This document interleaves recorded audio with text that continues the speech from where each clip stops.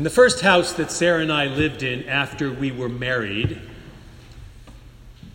there was this plant, this vine that was the Superman of vines. It was there in the yard, and it was like an octopus times 50. I would wade into it with clippers, and its tentacles would cling to my ankles, and I would start hacking away at it. I would start clipping it. I would be insulting it, and nothing I could do seemed to make any difference. It would grow back as fast as I could cut it. And there it was, all intertwined, all interconnected. You couldn't tell where it started and where it ended. And I can remember saying to Sarah after a few of these struggles, I think a little ground cover would look good there, don't you? This super vine is the type of image that Jesus is getting to in this gospel passage from the 15th chapter of John this morning. Jesus wants us to have this sort of image in our mind when he talks to his followers and talks to us about what we, you and I, need to be like. This is the type of togetherness. This is the type of connectedness Jesus is calling us to be about as the body of Christ, as the church today. Can you picture this type of vine he's talking about? With branches that show their growth through the power of the central vine from which all of them grow. Think of it. Who's able to survive better in this life? The person who is by themselves, that plant all by itself in the midst of a big field, or those who are involved in a place that helps to keep them safe, where they feel surrounded by comfort and by love and by care.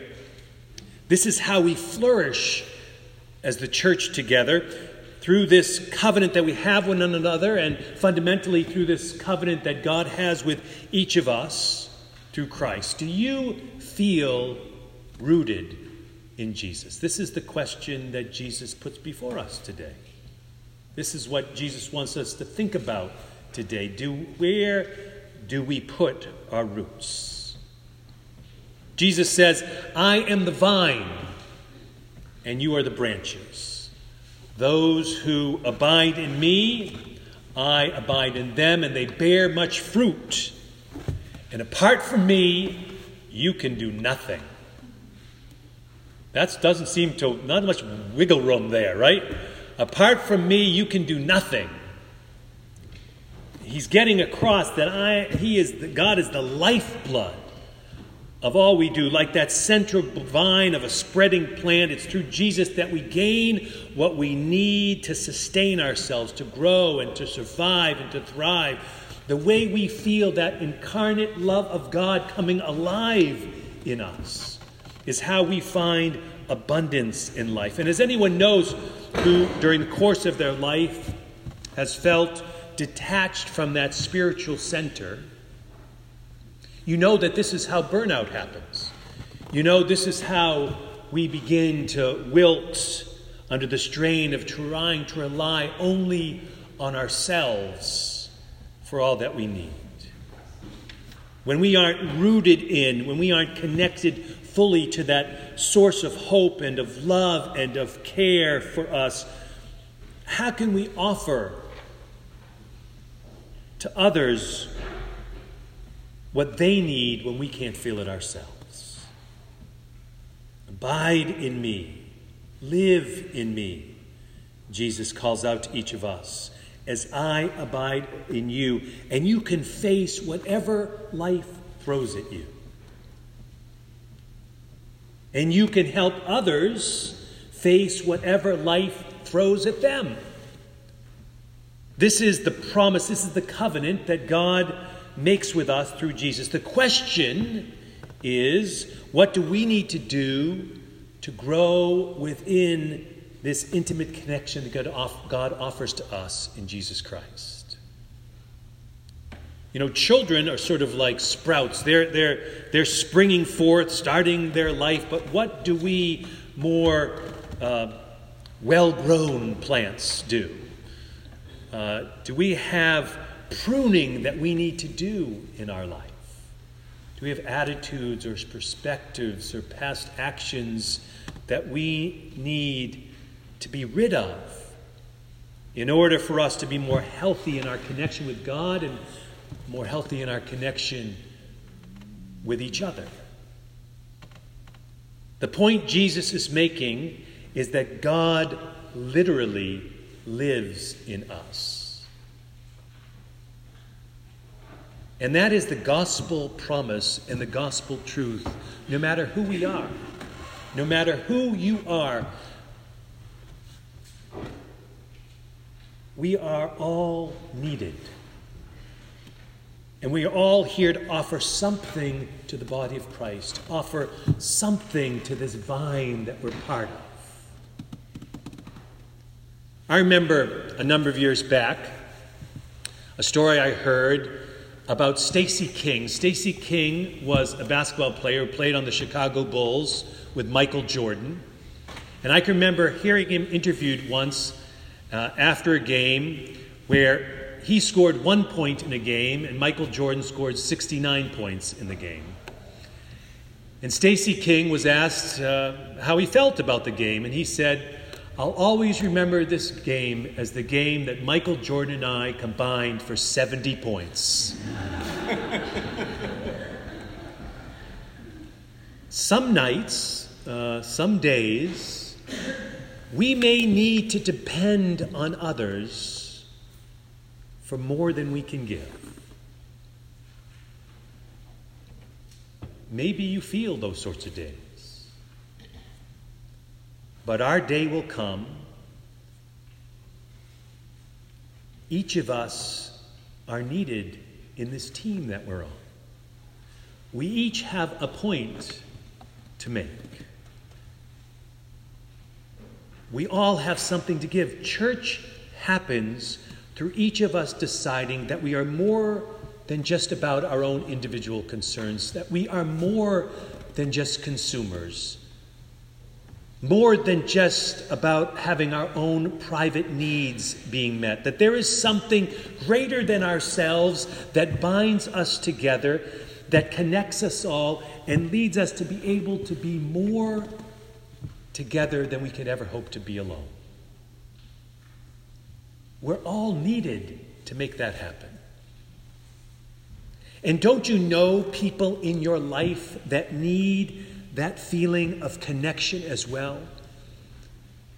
That need that sense of community, that need that sense of support in their life? I'm sure, I don't have to say I bet you know those people. I'm a good Methodist. I know you know those people in your life that need that sense of connection and community that hopefully you feel within this place and hopefully you offer within this place. This is part of the good news that we have to share with people, that we're called to share it with people. Who doesn't, like Paul wrote to the church to the Colossians, who doesn't want their hearts to be encouraged and united in love so that they may have all the riches of assured understanding? Because our lives can seem pretty confusing at times, pretty unsettled at times. We need that sense of blessed assurance. We need to know that there's a God and a people of God who care about us. And the church needs to proclaim that needs to show that in all that it does. Not only for the folks who happen to wander in here within these walls, we need to show that to each other as well. But we need to show it as representatives, as ambassadors, going from this place. We need to not be afraid to let others know what we feel as a part of this body of Christ, of this family of God. Because this is an isolating, lonely world. People need to know that they're part of something greater than themselves. And they need to know that they can offer something to that greater thing. We are people not joined at the hip. We're people joined at the Christ. Just like the leaves on the branches of a vine that receive their energy from the sun, we need to unfold ourselves before God and feel that light that shines on us in the Son of God and be energized by that power in our lives. Have you ever noticed how plants track the sun? On the route that Sarah and I take in the morning, we walk our dog every morning along one point on Linnean Street. Last year, and I hope this year again, there was this group of sunflowers that grew so tall. And every time you passed those sunflowers, you could see those sunflowers almost leaning toward the sun,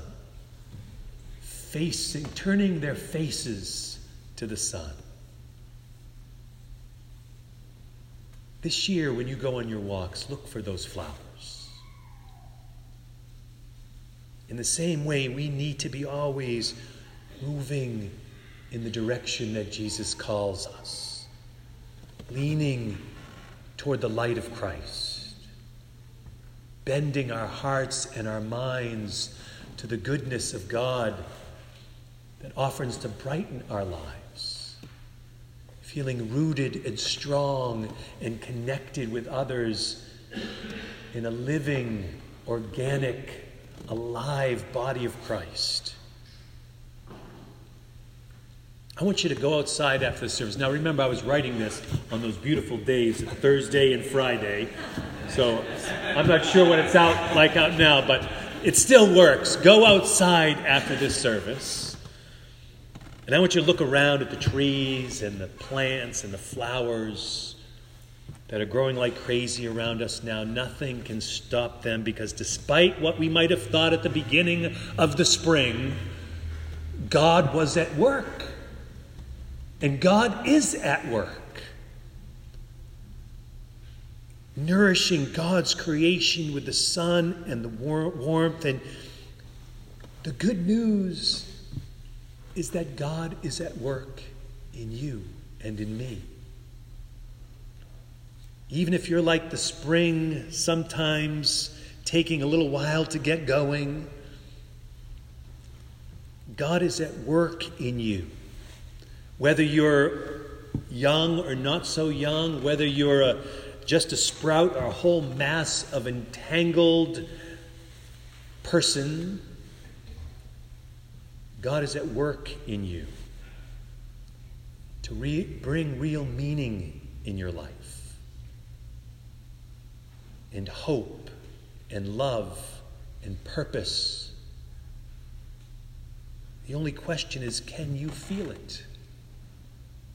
Will you acknowledge it? Will you believe that the incarnate love of God is alive in you? God wants you to believe. And in that belief, lean toward the light of Christ that can warm your heart and guide your path, can nourish and nurture your life. Might not be as strong as you wish it would be, but it is there. And we as a church are going to help you nurture that feeling, and are going to help you nourish that feeling. And you as a person, as a part of this church, are going to do some nurturing and nourishing as well. Because we are part of this wonderful connection, a growing body of Christ, looking to move into its new creation. No matter who you are a part of this connection, and you will flourish, and you will grow, and you will bear fruit, because you will help us flourish. You will help us grow, and you will help us bear fruit as we share together, rooted in the love of God. looking to bear fruits so that others can see and believe that God is alive in them, that they are connected because they're connected through you. Let us pray. Gracious and loving God, we rejoice in the firmness of our foundation. We thank you for the gift of your love implanted within us. For those who are a part of this community that look at us with eyes that remind us who we are and who we are called to be. For a faith that invites us to lean and to grow, to flourish in the light of a Savior. For a promise of good news of great joy that rises up not only as a part of our history, but which rises up in us today so that we can rise up, not only as individuals, but as a people and as a world. We pray these prayers in Jesus' name. Amen. Now let's sing together on page 2076. It might be a new hymn, but it's a familiar tune. 2076, O Blessed Spring, in the Faith We Sing hymnal.